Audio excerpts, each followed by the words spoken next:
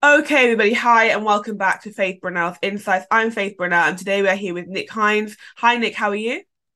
Good morning. Yeah, I'm feeling great. Wonderful. I'm glad you're here on the show with us today. So, everybody, I'm going to tell you a bit about Nick, just briefly, actually. So, he's one of our guest speakers today. But actually, Nick, I'm going to actually ask you to introduce yourself to the listeners this morning. So, can you introduce yourself to the listeners, maybe telling them a bit about kind of who you are, what you're currently doing, and how your week's been so far? Great. Yeah, thank you, Faith. So my name is Nick Hynes. I don't have a proper title. I call myself a digital entrepreneur, and for the last 22 years, 23 years, Hmm. I've been building various businesses within the sort of internet space, and Wonderful. I'm continuing to do that. Today, I have an involvement with about 21 different digital businesses, Hmm. and one of which, the largest one, Somo, we've just sold to a lovely Brazilian company called CINT, and they are listed on the New York stock market. And I'm now working with them on the integration of the business into their business. Wonderful, Nick. Thank you for that insight and that overview into kind of who you are, what you're currently doing as well. It's been very interesting just to listen to you and sit here and take that all in as well. So yeah, so that's really really interesting. And I have to say, what an impressive portfolio. What some impressive work you've been doing. Being involved with say 21 digital businesses as well, and even Somo as the largest one is being integrated to into another company. So that's really impressive. And it's really interesting as well because when I was actually crafting these kind of questions, I wasn't aware of that. But it's so good when you have guest speakers who have done more things as well since you last kind of spoke to them. And it's a great update to have as well, Nick. So again, welcome to the show, and we are happy to have you here. And I'm sure the listeners will really benefit from your insights, from your wisdom, from your experience as well, especially as an entrepreneur, as a serial entrepreneur as well.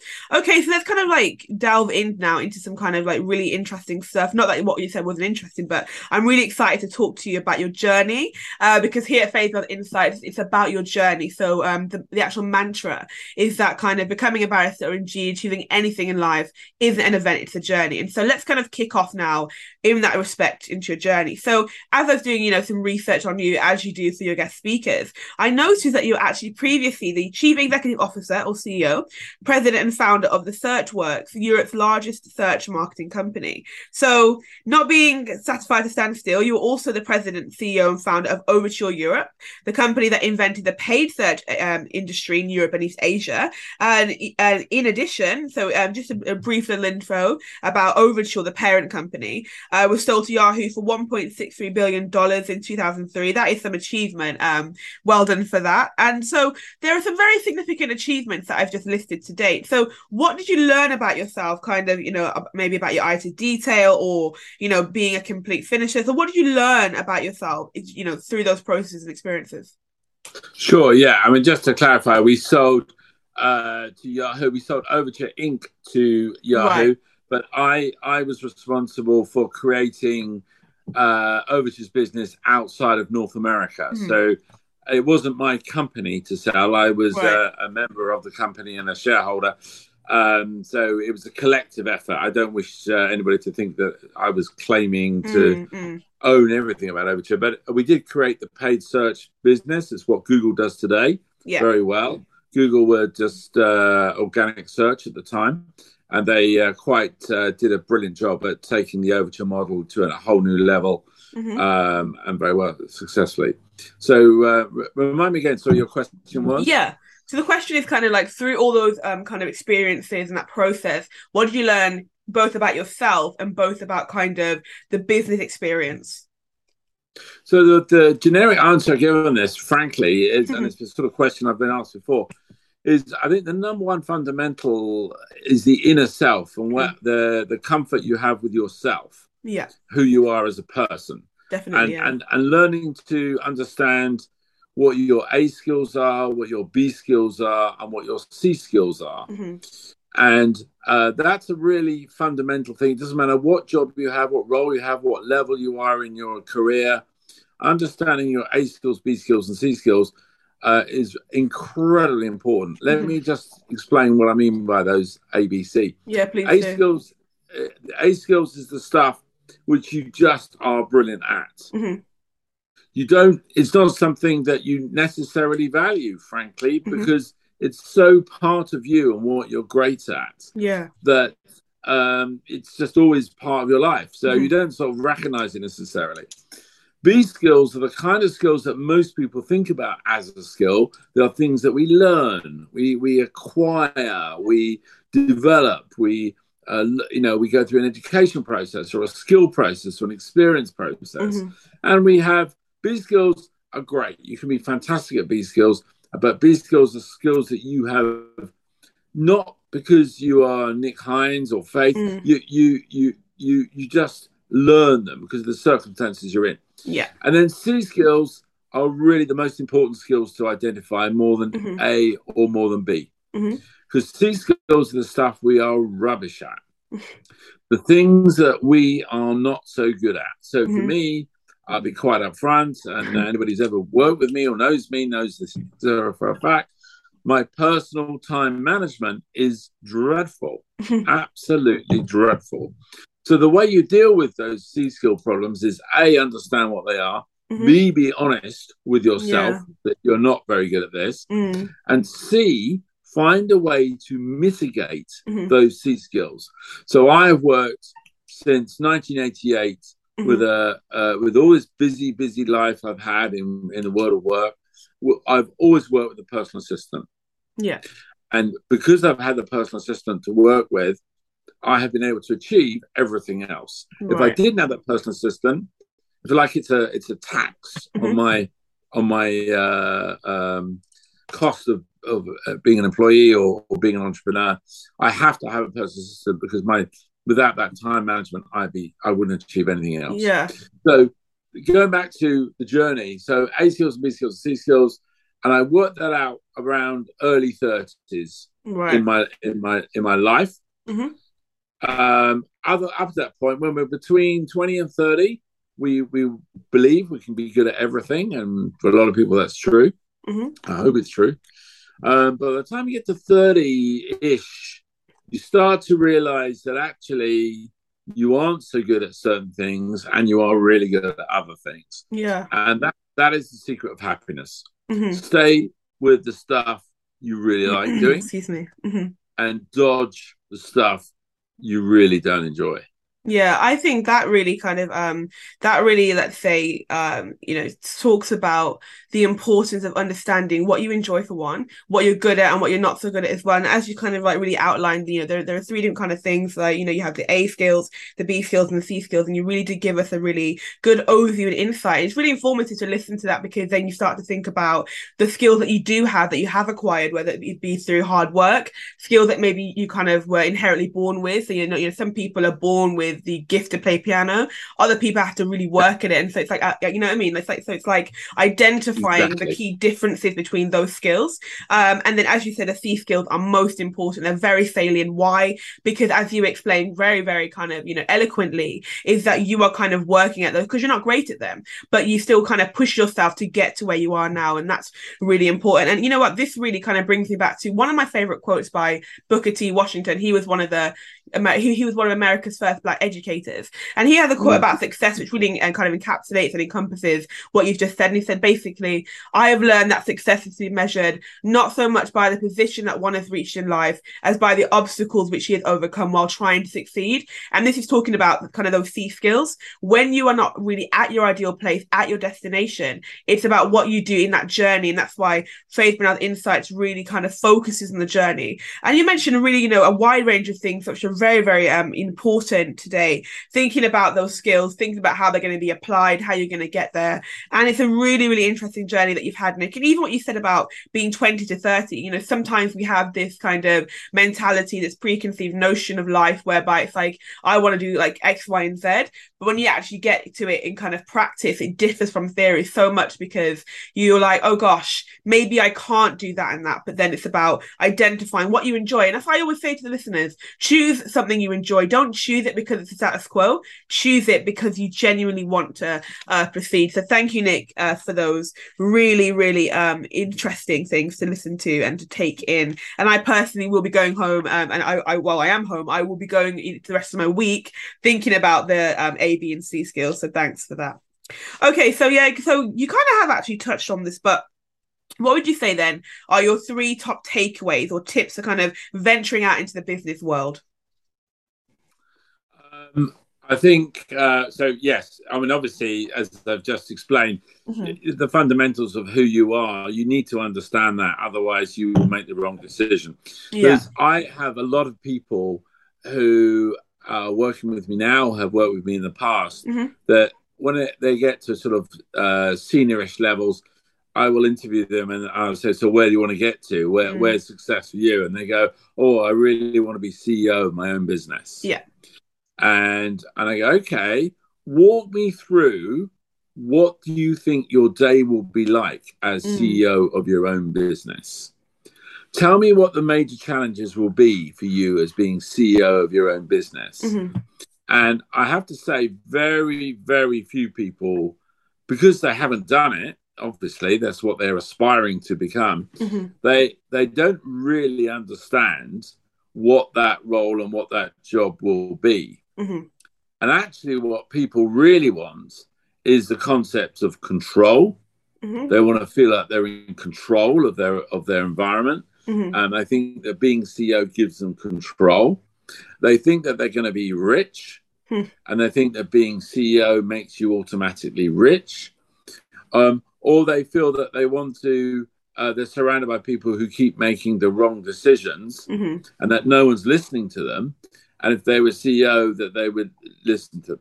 All those are things that you can acquire and environments that you can be part of without becoming CEO. Mm-hmm. Basically, if you really, really want to be CEO, you probably don't know what it's going to be like.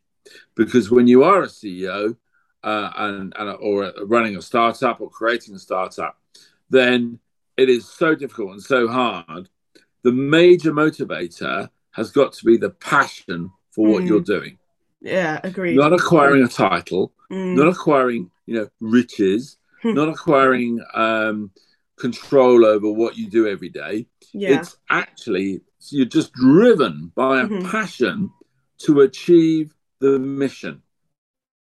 And if you don't have that passion to achieve the mission, you could still be successful, but you know what? It's unlikely you're going to be happy and Mm-hmm. successful. In which case, what's the point? So I try to get that through to people. Yeah, excuse And me. then I try to unpick the generic, I want to be CEO, Mm-hmm. and say, well, okay, I want to control my own business. I feel like I've got a lot more to offer. I feel like I'm constrained by the environment I am working in because it's somebody else's company, somebody Yeah. else's organization. I'm working for the government, or whatever it might be. Mm-hmm. And I really feel that if I had my own business or was running a business, then I would be in a position to make the right decisions every day. And of course, the fundamental of that is I don't make decisions every day. Mm-hmm. I've been CEO now for 23, 24 years, Yeah. 25 years actually, of different businesses. And, it's not me who makes decisions, it's my team. Mm. It's the team you want to make the decisions. Right. It's the team you want to ensure has got the right focus on the right outcomes. Everyone agrees on what that outcome should be. Everyone's part of the decision to get to that outcome. Mm-hmm. It could be a profit target. It could be a growth target. It could be acquiring a competitor. It could be launching a new product. It doesn't Yeah. matter what it is. Everyone agrees within that leadership team, small l, small t, the Mm-hmm. people who run the business every day, this is what they want to achieve. And they understand the constraints, whether it's budgets or marketing issues, or whether it's the market size, or whether it's the new technology or the dependency on development, whatever it is. They understand all of those things, not Mm-hmm. just the bit they're responsible for. Yeah. So it's about developing a team. And so the CEO role is mostly about, in my view, setting the agenda for where we're trying to get to Mm-hmm. by agreement, recruiting a team, making that team work together. They don't have to love each other. They don't have to like each other. It's great if they do, frankly. But the most important thing is that they respect each other. They work with an open and trustworthy environment. Yeah. And if you can get, someone to create a team around that. Now, it doesn't really matter if you want to set up a hot dog stand and you need someone to drive the truck. You Mm-hmm. need someone to go to the cash and carry and buy the stuff. Somebody to cook up the meal, the product, and somebody to go around and put up posters around your local neighborhood. It doesn't Yeah. matter how big your team is But or you come how. together. Mm-hmm. It's about everyone coming together. Mm-hmm. Otherwise, as a CEO, you spend every day arguing with people about, well, he's wrong and she's right, and why didn't you listen to her first before you made that decision? And that's how you spend your day. And that's not a great way to spend your day. It really isn't. Yeah. There is, Yeah. Yeah. It's interesting.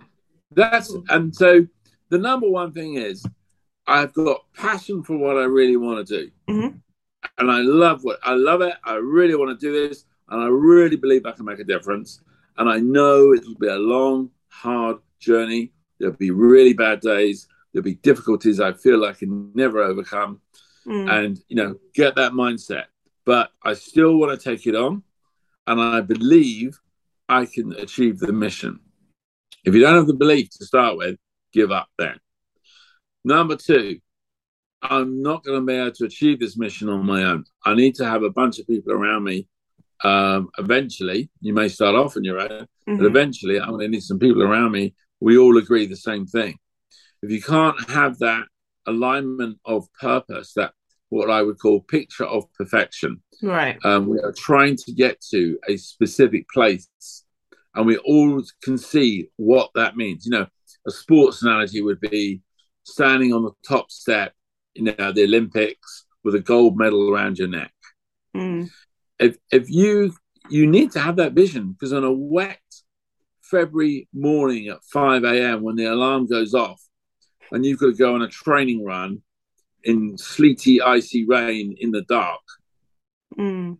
you've got to have something in your head which To makes you keep get you out of bed going. and do that. Mm. Yeah. Yeah, so you're saying that vision is like imperative, and so without it, like you may have a dream, but you have to have a vision as to how you're going to kind of achieve that dream as well. Is what you're saying as well. So Yeah. I thought you're saying because like we will encounter struggles, we will encounter difficulties, but it's really about how we overcome those challenges as well. Yeah. And you've mentioned really a wide range of things that are really applicable to everyday life in terms of people. Yeah. Sometimes that there is a kind of people do misconstrue what it means to be a CEO. They think it means just kind of sleeping in wait late and kind of walking to the office at 11 a.m. and saying, okay, I'm back, I'm here now.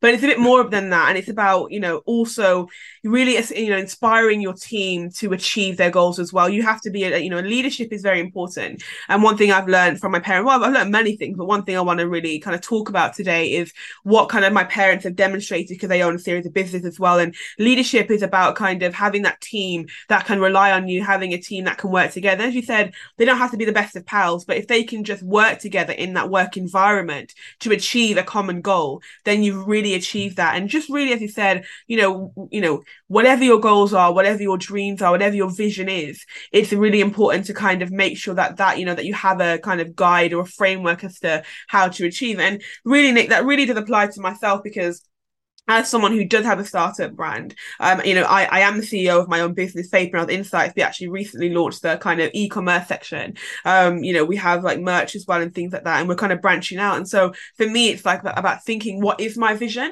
Where do I want to be in the next 5 or 10 years? And through the Prince's Trust, actually, I've really kind of, it's really helped me to kind of map out the business plan, think about where do I want to be. And so the Prince's Trust really is a really, really useful kind of, organization and a kind of group of people who work in the Prince's Trust to really guide you and help you there. So I want to just kind of skip there into the Prince's Trust, and probably notice I'm going to do that. So when did you first start kind of getting involved and working alongside the Prince's Trust? Wow. It was probably about 10, 11, 12 years ago now. Whoa, okay. Um, and it was introduced to me by and this is not things you would be normally expect. It Mm. was introduced to me by a bank guy. So Yeah. I had sold a business. In fact, I Hmm. sold the Searchworks, Yeah. and back in 2007, and there was a financial crisis then, and I put my the money I'd made into various banks which keep going bust. And Right. so in the end, I put the money temporarily at least into a bank. And the guy who it's Coots Bank. Yeah. Coots Bank is the Queen's Bank. Hmm. And I met a guy there called Perry Littleboy. Hmm. Interesting name, Perry Littleboy. And he is a lovely, lovely person. Still there, Hmm. very important in the bank, sort of board level. Yeah. And he was very familiar with the Prince's Trust. Hmm. And I was chatting to him about what I wanted to do in the future. And I said, Yeah. look, I'm going to be doing my next range of things. I've got these Hmm. things underway.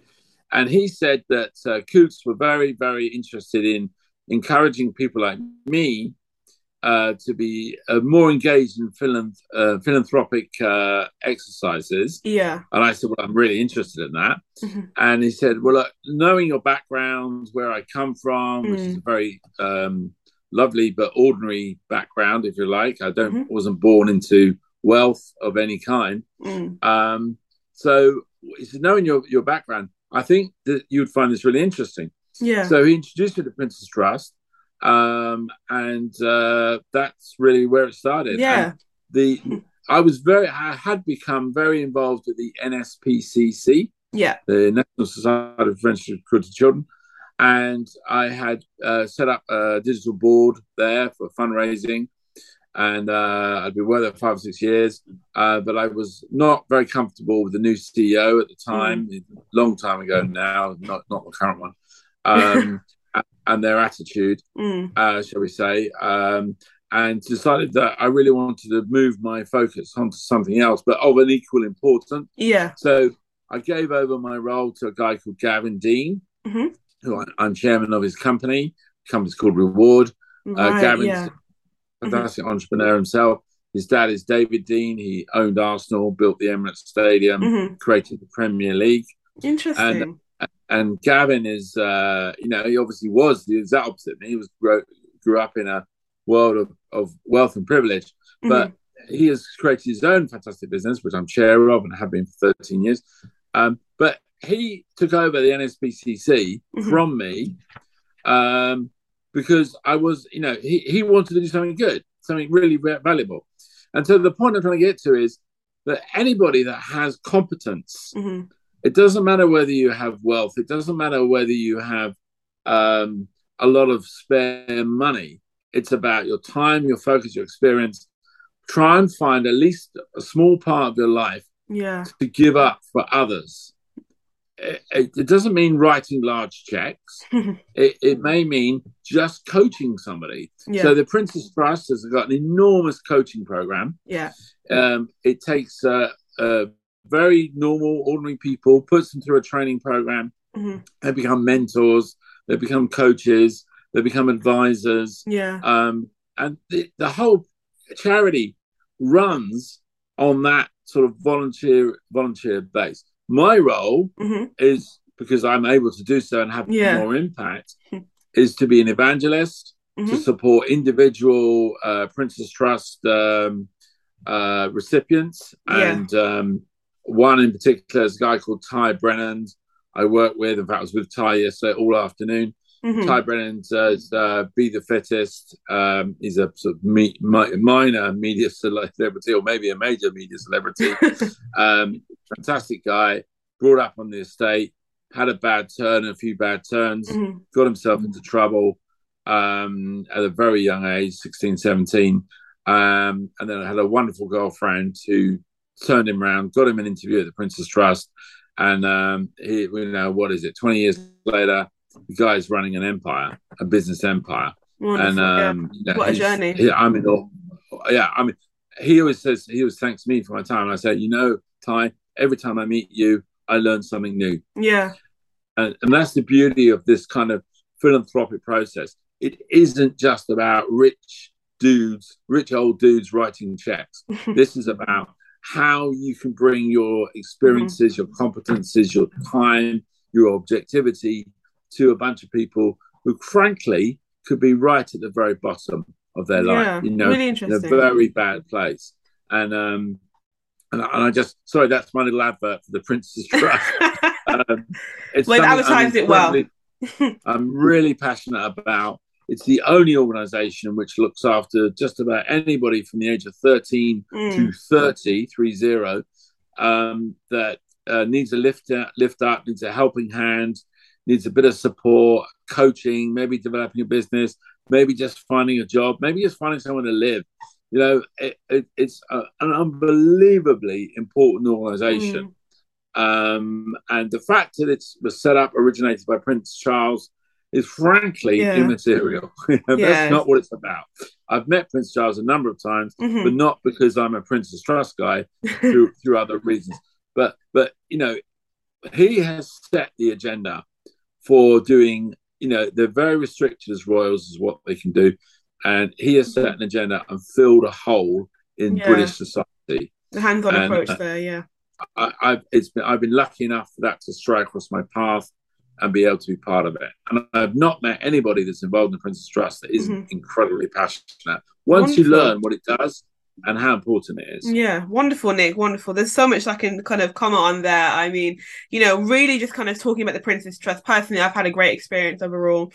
And I was actually I had the opportunity to I've actually recently been given some funding from the Princess Trust. Obviously when you are like a business person and you go in there and they, and they Yeah. talk through your business, the kind of that grant there as well. So I'm really grateful to the Princess Trust for their kind of not only just monetary support, but their emotional support as well in terms of like talking me through. I had an advisor. We talked through the business, we talked through the pros and cons of the strategy. What is my vision? Really outlining kind of how Faith Brother Insights can make a difference among the student community, because that's the aim of Faith Brother Insights, to help students with how to study, how to revise. When you're talking about here this hands-on approach, philanthropic nature of yours, for me, really, I'm really interested to tutor for a company called Logos, which is my dad's company, every Saturday. And while I was doing that, it was like really rewarding to see students who had previously struggled in a topic suddenly get like A stars, so they have believed in themselves to get to that final Mm-hmm. destination. And that's really important, as you said, in one of your aforementioned points.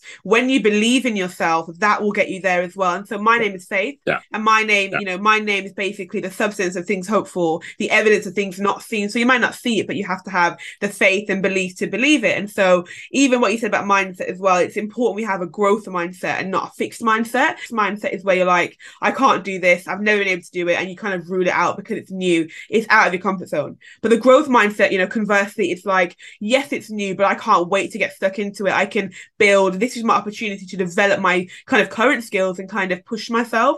And that is really imperative. And again, that's what the Princess Trust really does embody. So I'm really glad that you could shed some light on that as well. And what you said also when you went to the bank, networking is so imperative. LinkedIn is how I actually I met you virtually through the Apprentice Trust and then followed up on LinkedIn. But LinkedIn is highly synonymous with kind of networking, and it's really good to kind of, if you want to get out your comfort zone, meet new people, if you want to do any of that, then that is the place to do so. That's really interesting, Nick, and thanks again. And I just want to pick up on what you said. So you said that obviously it's not just obviously men just kind of writing checks, and you talked about your background, how you didn't come from wealth. So I'm sure you mentioned actually before in our kind of introductory call before we had the actual interview that you were the first one in your family to go to university. Am I correct there? Yes, that's right. And it was, I come from a happy family Yeah. background, but no, most people in my family historically always went to work at 16 or 18. Yeah. My father, who sadly died when I was 3, so I didn't Oh, I'm really sorry know for your him, but loss. Mm. he went to a grammar school and went on to become a chartered surveyor. But Mm-hmm. he did that at 18 with night school. Right.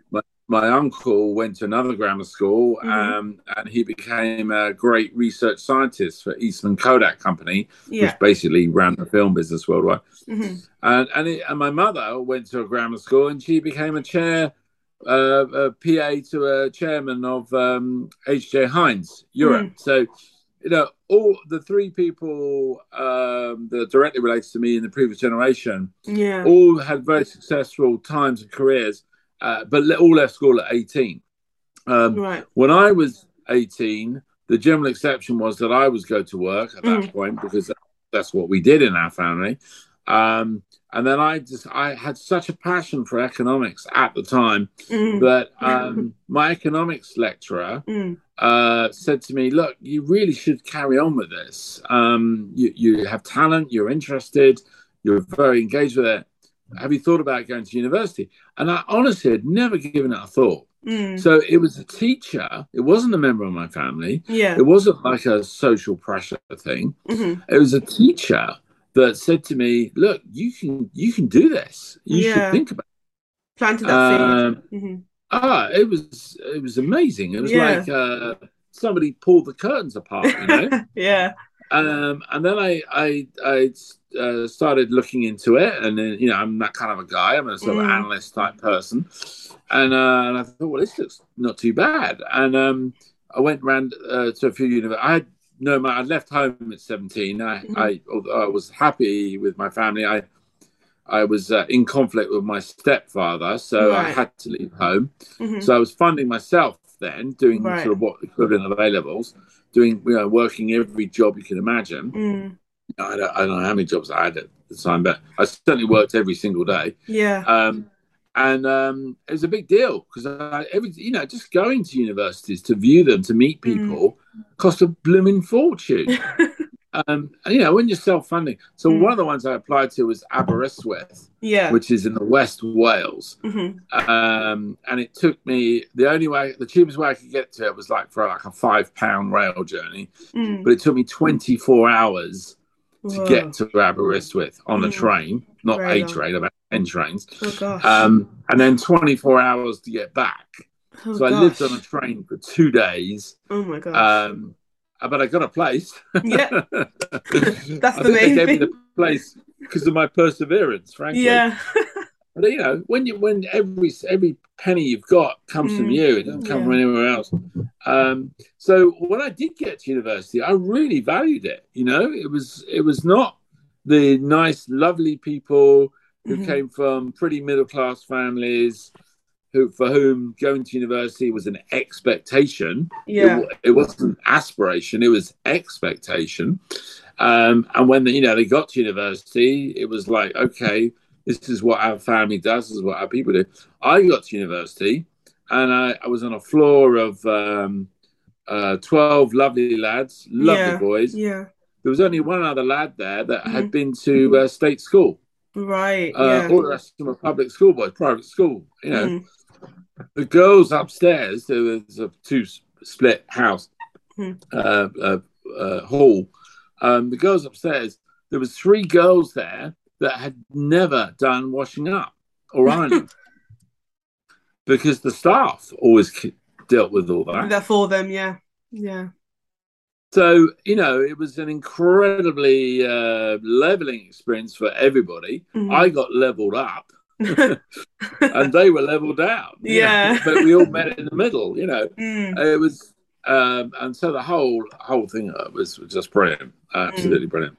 I'm really glad that it was really kind of an eye-opening experience, as you said, that you leveled up as well, and they kind of met you in the middle.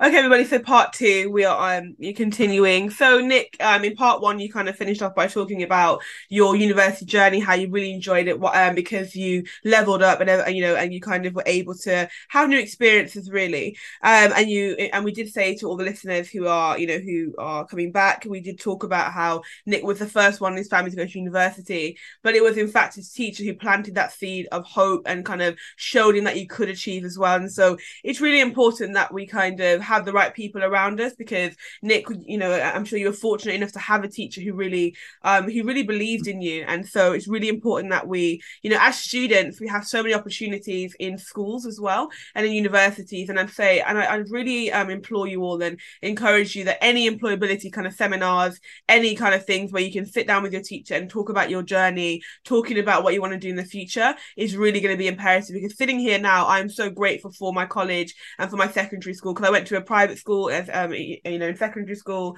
and then I went to like a grammar college, and both of the experiences there, and obviously here I am now at uni, and both of them there were so imperative. But they taught me different things. Obviously, two different experiences. So one was private, one wasn't, and so I really enjoyed them both. So yeah, Nick, let's kind of so before we finish off today, what we're going to talk about is just a few more things about your educational history, and then I want to just talk about a few more things. So would you say that going to university changed the relationship you had with your family, or were they supportive of you going? There was no negativity about me Mm-hmm. going. There was slight confusion, perhaps, Mm. because obviously I was not economically active. Yeah. I spent 3 years at university having a lovely time, Mm-hmm. enjoying every aspect of it. And so when I got to 21, Yeah. I was presented with an opportunity, which in some way I've never regretted anything in my life, but this is the one thing I sometimes think how life could be different. I Yeah. was presented with an opportunity to go to the University of Pennsylvania Mm-hmm.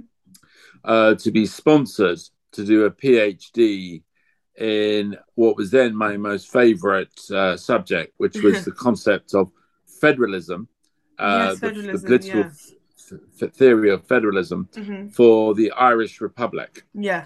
So I have my ancestry is Irish. I'm from an Yeah. Irish immigrant family. I Mm-hmm. was born in London. I'm second generation. Yeah. Um, and on my father's side, on my mother's side, they've been in London many years, I think, Mm-hmm. but originally London Scottish. So Right. many decades. But the Irish side of me, because of my connection to my late father and my grandparents, Mm. who were very key in helping to bring me up, um, Yeah. I was very passionate about Irish republicanism, Mm-hmm. not violence, not Yeah. in any way, shape, or form a violent supporter, but the concept of United Ireland was very important to me. So Yeah. I've developed a political theory around creating an Irish federal state, which enabled the Kingdom of Ulster, Mm-hmm. one of the five kingdoms, to become part of one federal state of Yeah. Ireland, but retain its own rights around religious protection. Mm. And at the time, there was abortion rights in Northern Ireland, but not in Southern Ireland, in the Yeah. Republic. Yeah. So things like that, Mm-hmm. sort of Yeah. recognizing the differences, but trying to find ways of bringing everyone together. And that ultimately, as we're all aware, not anything to do with me whatsoever, but it became the Good Friday Agreement, Yeah. which is the two islands focused more on the things that they had in common, Yeah. Coming and they together. stopped Mm-hmm. focusing on the things that they had apart. Yeah. And it's a great lesson in life. It is. Um, Yeah. so I had this opportunity to go to University of Pennsylvania, all fully paid. Mm. They'd paid for everything. Yeah, fully Yeah. sponsored, fees, lifestyle, everything, Yeah. and I turned it down. Right. I turned it down Mm-hmm. because you know what, that thing in my head about Yeah. you should Yeah. be at work, you should be earning, Was still this is what we lingering. do. Yeah. I'm a Hynes family person. I should be doing my thing, Yeah. and so I turned it down and I went to work. And it's the one thing in my life as a decision I felt I made for the wrong reasons. Right.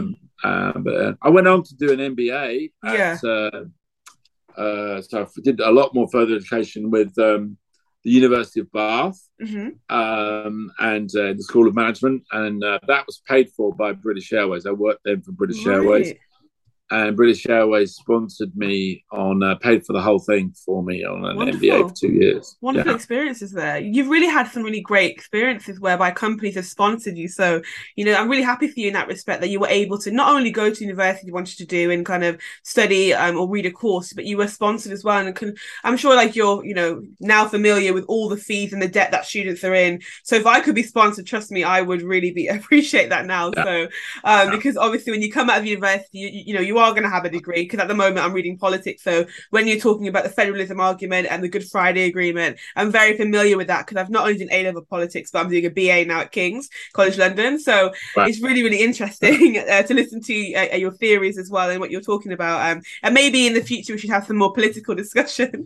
But yeah, as I it's really, really interesting. I just want to ask then, so just to kind of pick at that then, so you went to University of Bath that was sponsored by the British Airways. Now, what courses did you do? So what did you do for your undergraduate course?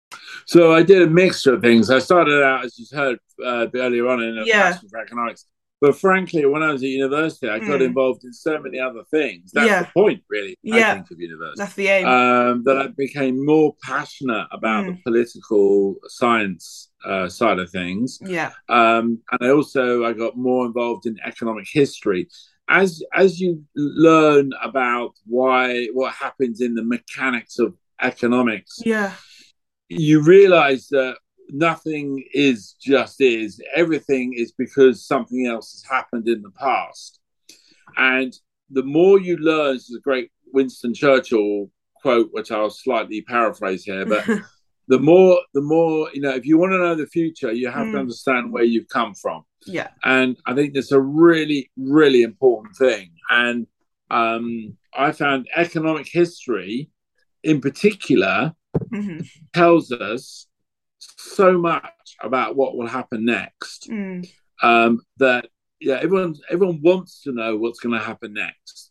Well, actually, if you've got a really in economic terms at least, if you've done economic history in a relevant way, it will give you a pretty good insight. Really, it won't tell you the answer, but it'll tell you it'll be A, B, or C. Yeah. So I got more and more excited to that. And so I focused very much on US economic history.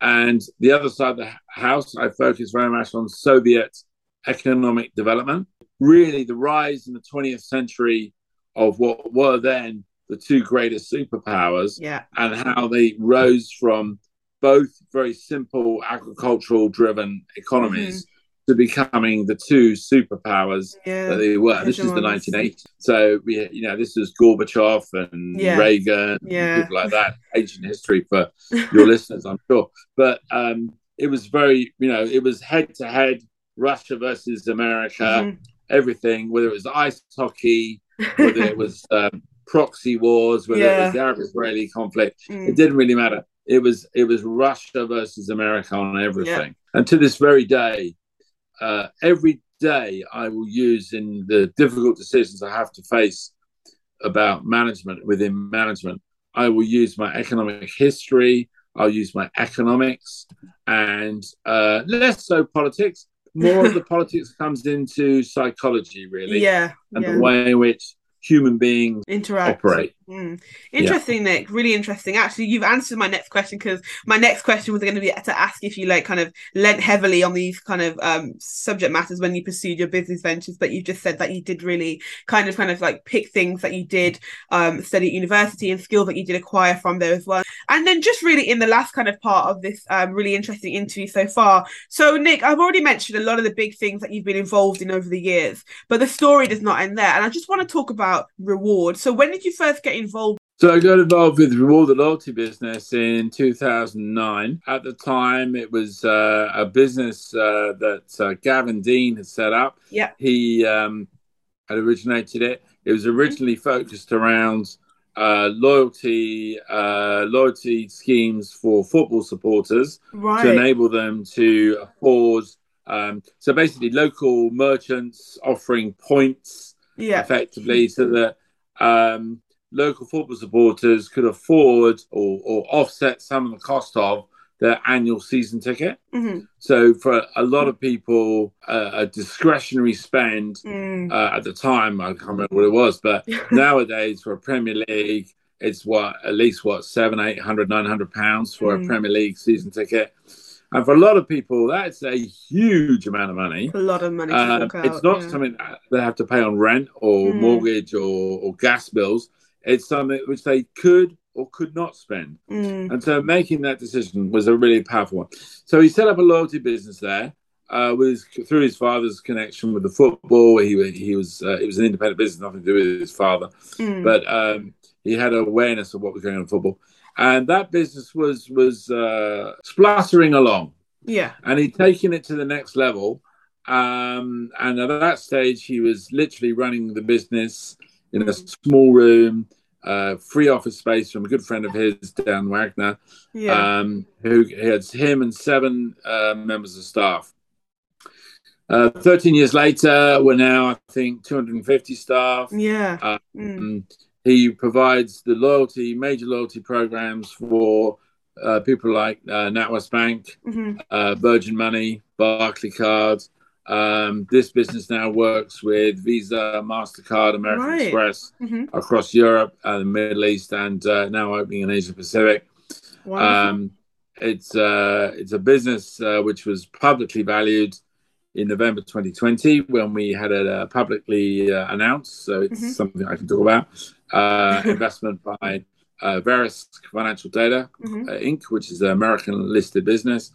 And they valued the business at that point at $160 million. Whoa. Yeah. Mm. So we've gone from not very much to quite To a a lot. nice little Yeah. business, and in British PLC terms, Mm. that's pretty big success. And I can understand why it would be such a big success. It was really an innovative idea to kind of bring to the forefront. And just to conclude, then let's kind of briefly talk about Somo. So I saw on LinkedIn that Somo is like a leading digital project agency. So just briefly, then, when was it founded, and why did you and your co-founder Carl Uminski decide to found this company initially? We had sold the previous business Mm-hmm. to a Nasdaq listed business.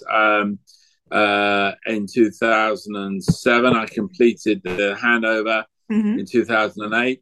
And then, as you heard from my background, I didn't Yeah. have a year off. I didn't have the gap year. I didn't Mm-hmm. do all the kind of middle class things that a lot of people have as advantages. So, for the very, very first time in my life, I took some time off, Yeah. and I went traveling, and for many years I've been traveling to Africa. It's my Mm-hmm.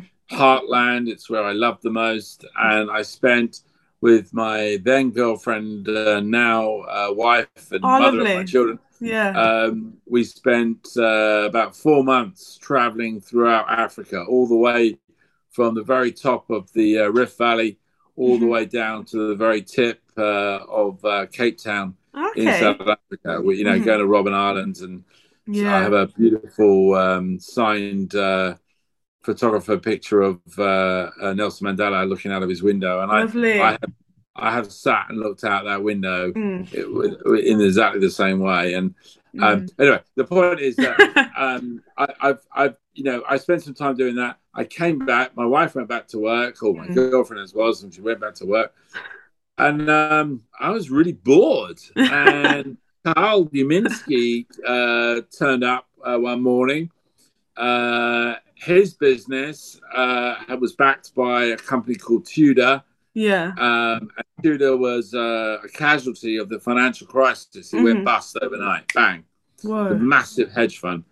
And he's basically put his hand in his hands and he said, oh, I don't know what we're going to do. I don't know where it's all. I've worked so hard on this. I spent 3 years of my life doing this. And for no Mm. fault of anything to do with him, because Tudor was badly managed in financial terms, the whole business was collapsed. Mm. Everything. There's a global financial empire. What's the two most important things in the whole wide world? Right now, it's the rise of what we call social. At Mm-hmm. the time, people didn't even call it social. They just called it, friends and family things. The rise of social and Yeah. the rise of mobile. Mm. Mm-hmm. And everyone said to us, "You crazy, don't get involved with mobile. It's dominated by two giants. They are never going to change. Mm. They dominate the market. They will control everything forever." And those two companies were a company called Nokia Mm. and a company called BlackBerry. We had just come across this thing called an iPhone, Mm-hmm. Carl and I, and we looked at the iPhone, we looked at what Nokia were doing and Mm-hmm. what BlackBerry were doing, what's going to happen next, but we do know there's going to be massive change. Yeah. So we started up Somo, and you clues in the name, social mobile. Yeah. so Somo. Okay. Hmm. And we set that up in Yeah. 2009. Well, basically, we really got going in early Hmm. 2010. And we originally went into mobile marketing and media marketing. Then we realized that the quality of the technology that people were using, WAP sites and websites on phones, was absolutely awful. And our first client was Interflora, the Hmm. flower people, Yeah. and they had taken their website process and Hmm. put it onto a mobile phone screen. Right. And you needed to input data onto 36 different screens Oh in gosh. order to buy a bunch of flowers. Now, Interflora are technically innovative, Mm. so they're ahead of the rest, Yeah. or they were then.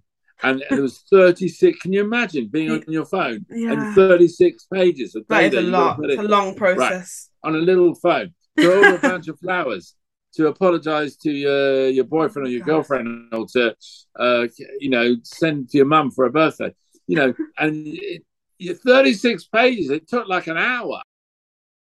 You and your companies as well that you've worked with have been pioneers for change, to see how Yeah, you're really developing, new digital technologies as well, things that didn't exist maybe 20 years ago. It shows how quickly the world is moving as well. And that's really interesting. And sure. just, I'm just going to, so just so that everybody else knows, to the listeners, I know that you've kind of worked with, you were the non-executive director at SwiftKey. You've done some other roles, such as chairman of the board at the Review Centre and non-executive director at Halsey. And also, you were, so for example, one of the previous awards that Somo has previously won was the Tech Track Management Team of the Year in 2014. Ah, Was it? number Yep. one. That's the Yeah. number one award of my life. Yeah, I was actually going to say that you beat me to it. Yeah. But yeah. No, sorry.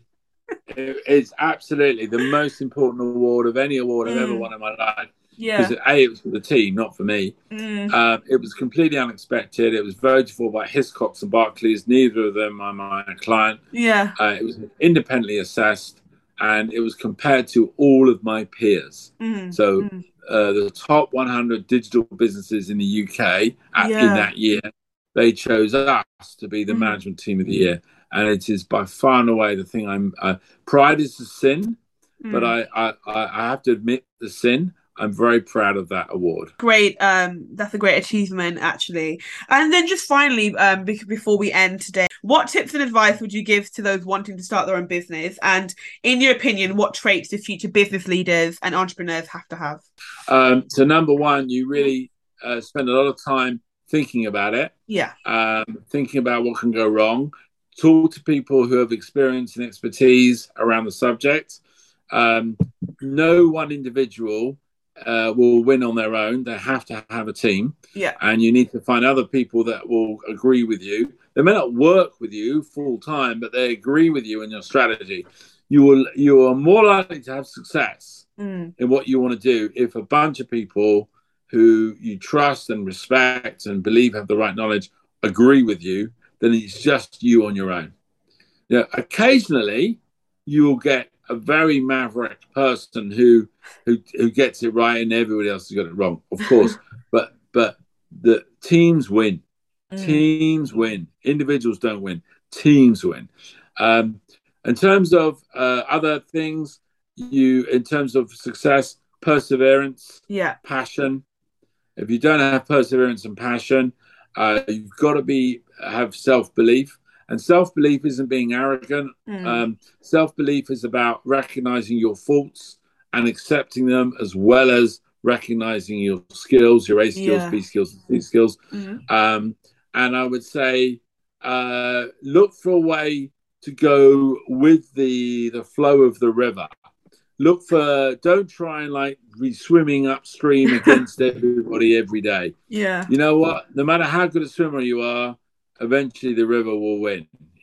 So that's a really great way to lose energy and focus Yeah, and I like that analogy. opportunity. Yeah. Go with the river. Look where the river's going to go to, Mm. and find a way to do something useful where you go with the river rather than against it. Excellent, Nick. Thank you for kind of answering those two questions in a lot of depth as well. Because I know that the listeners will really appreciate that answer. Because a lot of people have been starting their own businesses since kind of the pandemic. Obviously, it's Mm. moved things online, so this is really the perfect time, perfect focus to have. So, just finally, then, how can the listeners get in touch with you after the show? Well, I'm on LinkedIn, Mhm. and that's the best way to do that. Yeah.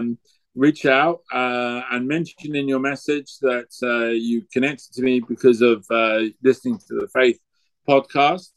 Um, and so I know the connection. I get reached out to, I don't know, 30, 40 people a day. Right. Um, I have, I can tell you, I have about 400 to 500 people a month reach out to me.